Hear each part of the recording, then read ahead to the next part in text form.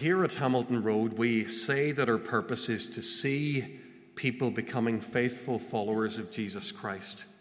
Now, I'm going to say something about that I don't think I've said before. We don't claim that we are faithful followers of Jesus Christ. We rather long to see people become faithful followers of Jesus Christ. So think about that for a second. If we're not yet faithful followers, or as Jesus used to put it when he talked to his own disciples, if we're still those of little faith, then if we're going to become faithful followers, we're going to need to change. We're going to need to learn. We're going to need to grow. Think of that other biblical word that we use to describe a faithful follower of Jesus Christ. We talk about disciples. We're disciples of Jesus. We're his apprentices. We're learning from Jesus Christ how to live our lives as Jesus would live them if he were in our shoes. But notice something about both of those images. If this has been lost on you until today, this is a big moment for you. They're both dynamic images. They're both images that require movement, change, or growth. You might have a primary image in your own head. I'm a Christian, and that might feel a bit more like a static image. I'm somebody who believes things and stands in a certain place. It's a non-dynamic image. It's fine. It's part of who we are. But these images are dynamic. A follower, you see, is someone who's going somewhere, following the master wherever they lead. A disciple is a person who's becoming something more like the master. Discipleship, following Jesus, this involves change for all of us at every stage along the way. I wonder, are you changing? Are you growing? Do you have a sense of that these days? Perhaps you've grown complacent. I don't need to change. I'm a Christian. And I'm not as bad as him or her, so I'm okay just where I am. Perhaps you've given up hope that you could change, that God will continue to transform you. I can't change. I've tried, but I'm stuck where I am. This is what we want to think about this morning. Changing, learning, growing. In Genesis 14, we find Abram changing, learning, and growing. And as we come to the passage this morning, I want you to notice another crisis, signs of growth, and growth confirmed. So first of all, the next crisis for Abram. We didn't read the opening verses of the chapter this morning, mostly because the names are so difficult. Have a look. It's hard to read. I wouldn't have somebody stand in front of you trying to read all those names to you. But let me give you, Neil's already done it, let me give you a quick synopsis of the action. If this chapter were made into a film, you'd find it in the action movie section. All right? There are only words on a page, but there's some big events behind those words. The action begins with 4 tyrannical kings, actually from quite a remote region. They're way out east, way in Sumer, in Ur of the Chaldeans, modern-day Iraq. And that's where Abram's story, if you remember, began. That's where his family were from. These 4 kings, under their captain-in-chief, the beautifully named Kedorlaomer, they form an alliance. And they've come over to the Dead Sea region to suppress a revolt of 5 vassal or servant kings. So they're obviously oppressing these guys, bringing tribute from them. They've probably stopped paying up, so they've come to suppress this revolt.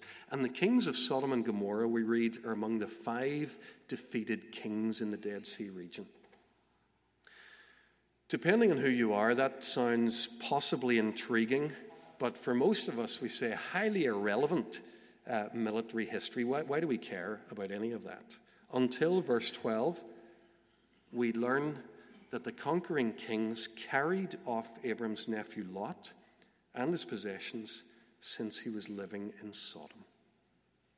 Verse 13, at the beginning of our passage, Abram learns that his nephew has been captured, has been kidnapped, and he's facing another crisis.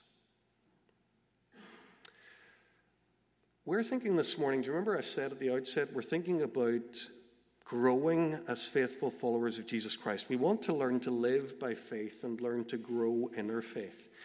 And sometimes we imagine that growing in faith is something that happens for us when life's going well, when everything else is in order. We imagine that if God really cared about me growing in faith, then he'd get the circumstances of my life right so that I could concentrate on growing my faith.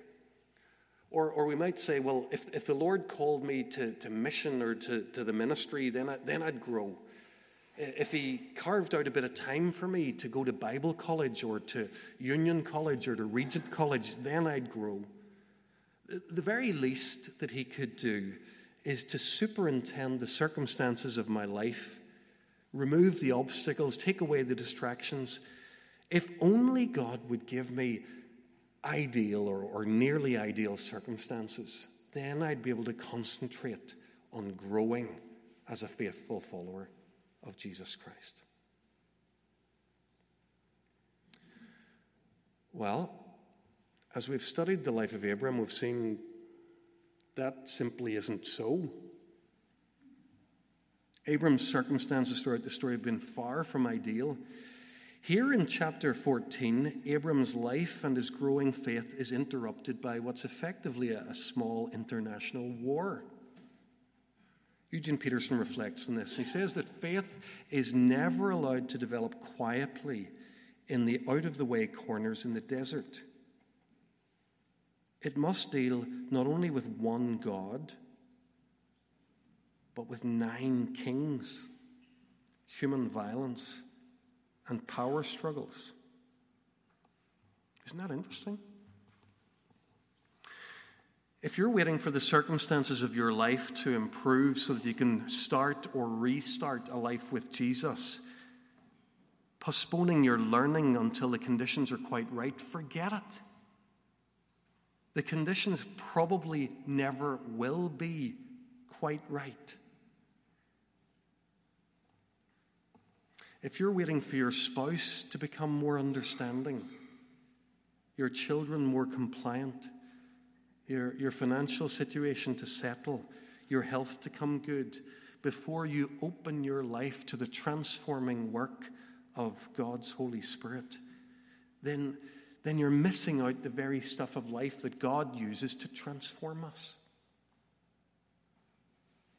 The Lord grows faith in his people by confronting them with outward events, every bit as much as by comforting them with inner feelings. He trains us by the violence that we face in this world, every bit as much as by the movements of the Spirit. Our learning, our growth must start today, no matter how difficult our circumstances.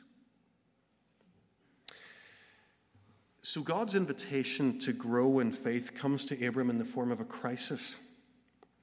Before we look at Abram's response, let's remind ourselves just for a moment about Lot. A couple of weeks ago, when we were in chapter 13, we saw that Lot had taken advantage of Abram. Do you remember that? Abram they'd realized they needed to part company. The land wasn't big enough to support them all. Abram had presented him with a choice. Take your pick. Choose the land where you want to settle, and I'll go the other way. What did Lot do? Do you remember? Without a thought for Abram's seniority, without even considering common courtesy, Lot took advantage of Abram's kindness. The selfish pig chose the best land for himself. Now that's who we're talking about. That is the Lot who's just been kidnapped. Serves you right. Abram might be inclined to say, you're getting what you deserve. Good riddance.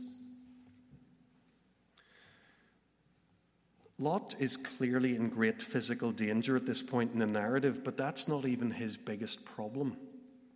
His biggest problem is that he's far from God.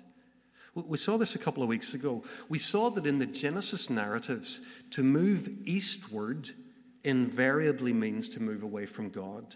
And Lot's been moving eastward for some time. Now, trace the stages with me. Chapter 13, verse 11, what does he do? He chooses the fertile Jordan Valley instead of the promised land of Canaan. He chooses to look east rather than west. In chapter 13, verse 12, we read that he camps near Sodom. By verse 12 of our chapter today, we discover that he's living in Sodom. By the time we get to the first verse of chapter 19, we'll find that Lot is sitting at the city gate of Sodom. Whenever a person sits at the city gate, that means he's become a respected member of the community, a leader. Lot has ended up sitting on the city council of Sodom, the city of sin. Lot's moved farther and farther and farther from God all the time.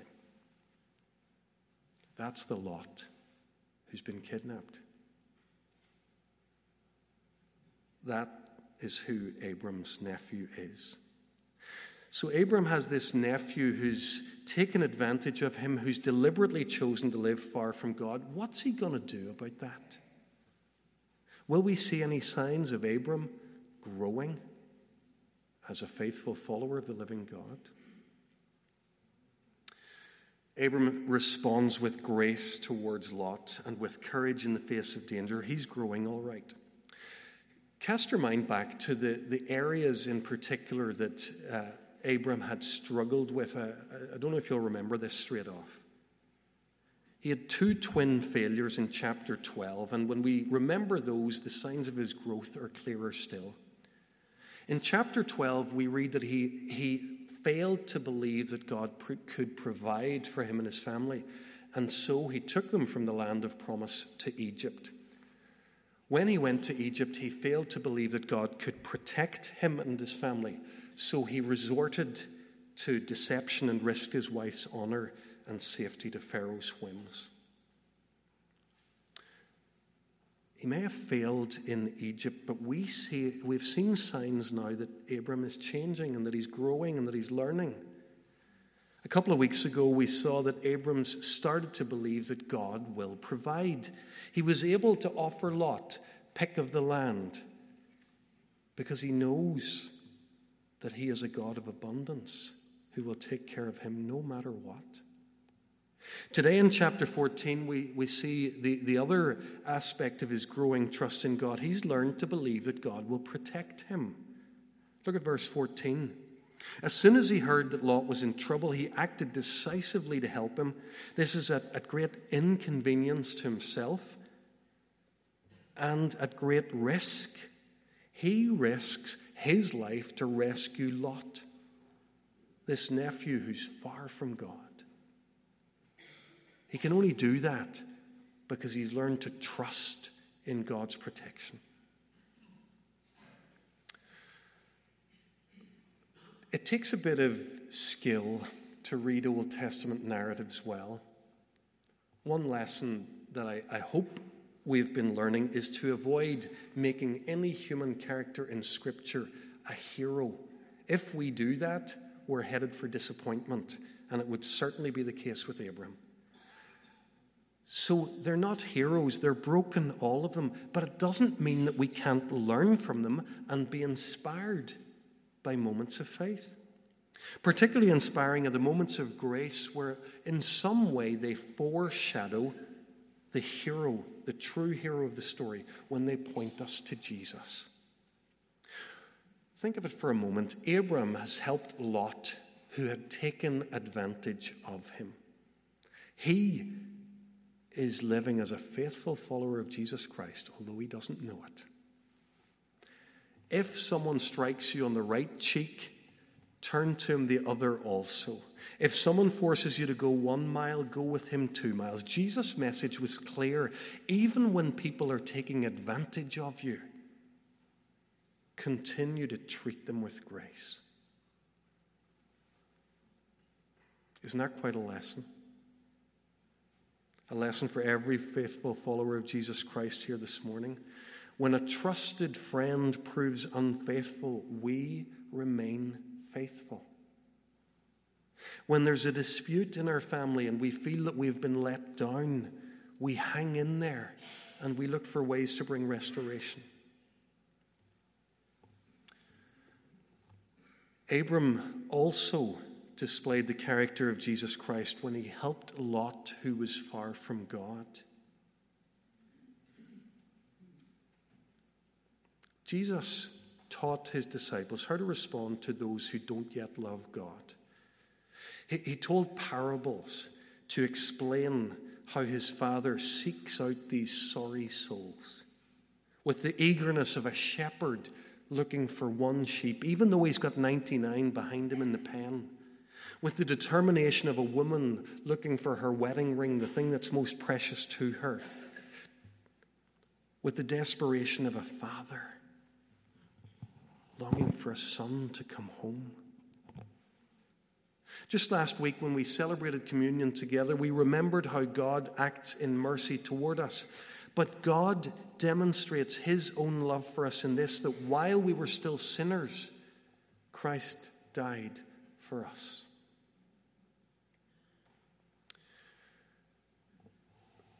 Friends, isn't this another profound lesson for us to take to heart, those of us who want to become faithful followers of Jesus Christ? How we think of people who are far from God. Sometimes we make a virtue of it by how much we keep our distance from them. No. That colleague in our workplace who swears incessantly and insists on mocking our commitment to Jesus, we don't write them off because they're far from God. Our respectable, friendly, ever so pleasant neighbor who doesn't seem to have given God a thought in years, we don't give up on them either. Our son and our daughter who hasn't been seen in a place like this for a long, long time, who's been heading east. Whenever people are far from God, we do everything that we can to help them and to help them find their way home.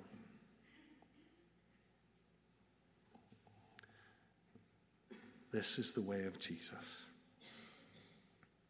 Does it all sound impossible? This changing, this growing? That's good. Because then we won't try doing it on our own, will we? To change and to grow, to teach an old dog new tricks is impossibly difficult. We know that. So we ask the God of the impossible to do it in us and for us.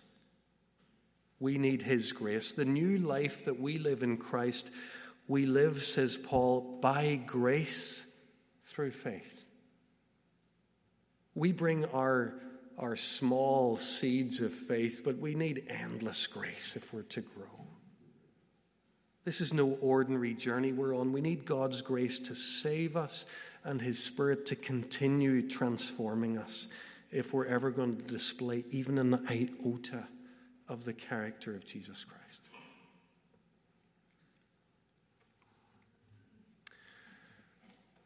We've seen Abram confronted with a crisis. We've seen signs that he's growing as a man of faith. And in the last part of the chapter, we see these signs of growth are confirmed.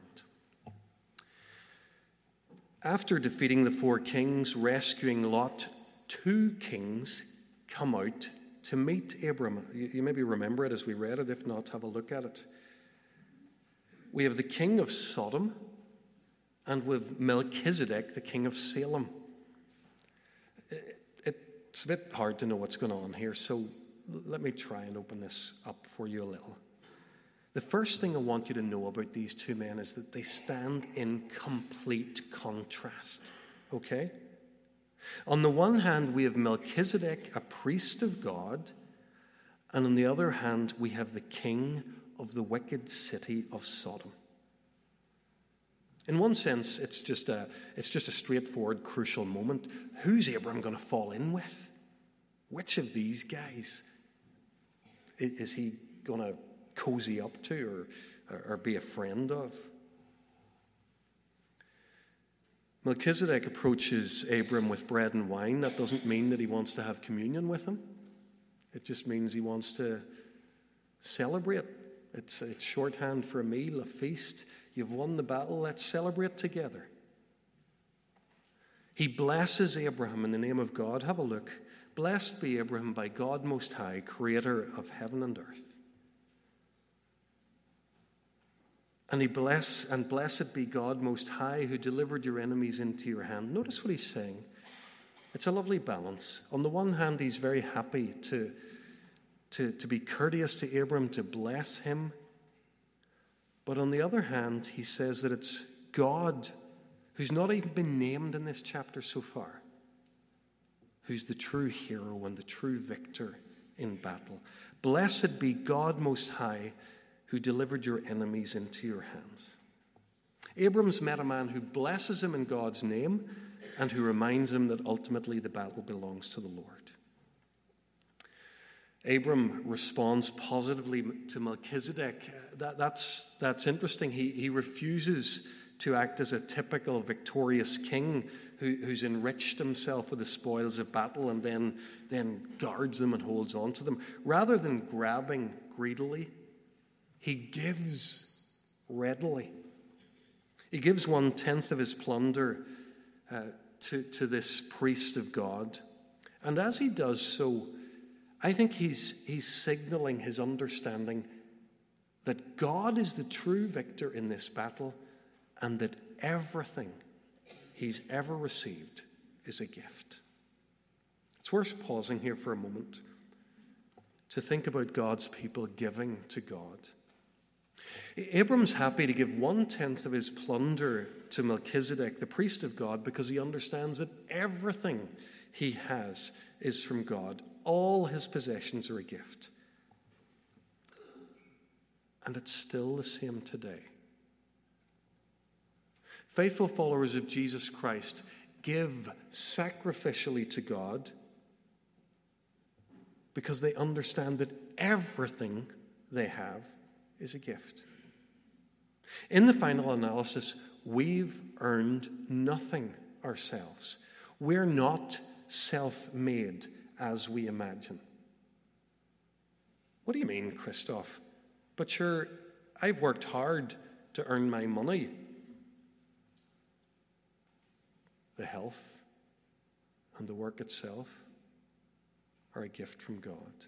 I've studied many years and passed lots of exams. If that's the case, be grateful. Haven't you realized yet that gifts of the intellect are just that? They are gifts. Not everyone has them. Not everyone is equally able to earn significant amounts of money and wealth. Health, intellect, work itself, they're all gifts. We simply make use of these gifts for the duration of our lives by God's grace.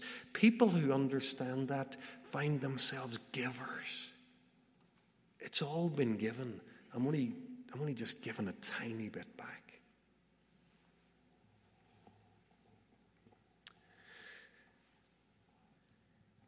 In contrast to Melchizedek's hospitality and blessing, the king of Sodom approaches Abram without hospitality, without a welcome. When he finally does speak, verse 21, he's bossing Abram around and he's telling him what he should do. Give me the people and keep the goods for yourself. The stuff, all of it's yours. Abram won't accept goods from the king of Sodom. He doesn't want a pagan king's wealth. He knows what would happen if he did. This king of Sodom would say, I made Abram great. I made him all he is today. Look, by the way, at the opening verse of chapter 15. Abram turns down the spoils of battle, and in the very next breath, the Lord reassures him, I am your very great reward. The true servant of God doesn't need human patronage. Abram knows that God and God alone will make something of him, so he gives Sodom and its king a wide berth.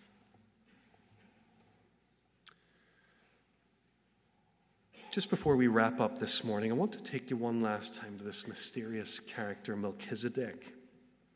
That name, it means king of righteousness.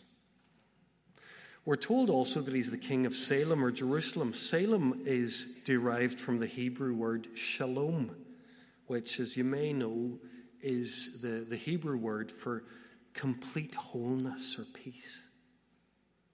So this guy is the king of righteousness and peace. That's quite something. Those are good titles. But there's more. We're told, verse 18, that he's a priest of the Most High. Now that's weird. It's 500 years before God will give his people the laws, the rules to institute a priesthood in Israel. But here he is, from out of nowhere, a priest of the Most High. What does that even mean? I'm not going to try too hard to answer all those questions this morning. What I am going to do is take you to the place in the New Testament where Melchizedek's role in God's story is explored further. Turn with me. Hebrews chapter 7 on page 1205. 1205. Hebrews chapter 7.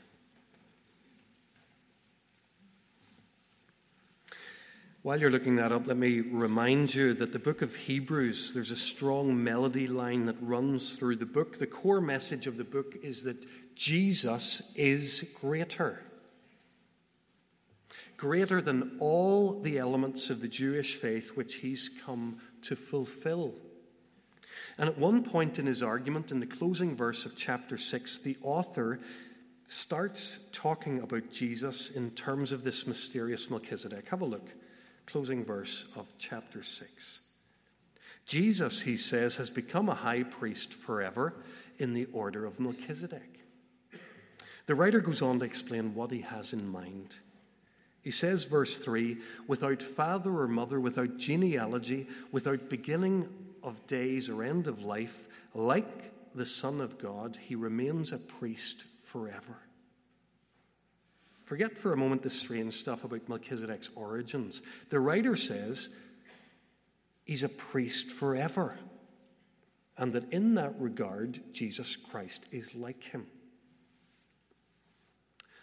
Now, what the writer's really trying to do is to show us how Jesus is greater, in this case, than the Levitical high priests who served in the temple in Jerusalem. He says, verse 23, that there have been many of those priests since death prevented them from continuing in office.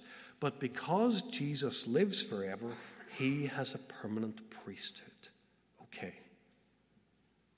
Why is any of this important for those of us who want to grow as faithful followers of Jesus Christ? Here's why. Verse 25.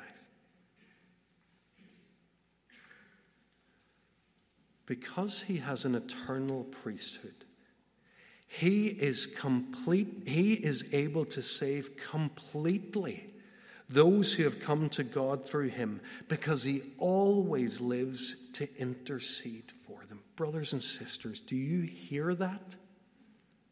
We've been thinking this morning about change, about growth, about learning. We've seen Abram growing in his faith in the living God, wondering whether we could possibly grow too. You can change. And so can I. And here's why. We have a great high priest. And he's bringing our needs just now to the Father. He's able to save us completely in all the ways that we need to be saved. His name is Jesus, and he's our high priest forever. Isn't that just glorious? Knowing that he's for us, knowing that he'll never give up working for us, knowing that he gives us his Spirit to help us grow as his faithful followers, knowing that by his Spirit he'll disciple us till the very end. Doesn't that just flood you with hope? Doesn't that make you want to go again, to live by faith in him, and to learn and to grow? Let us pray.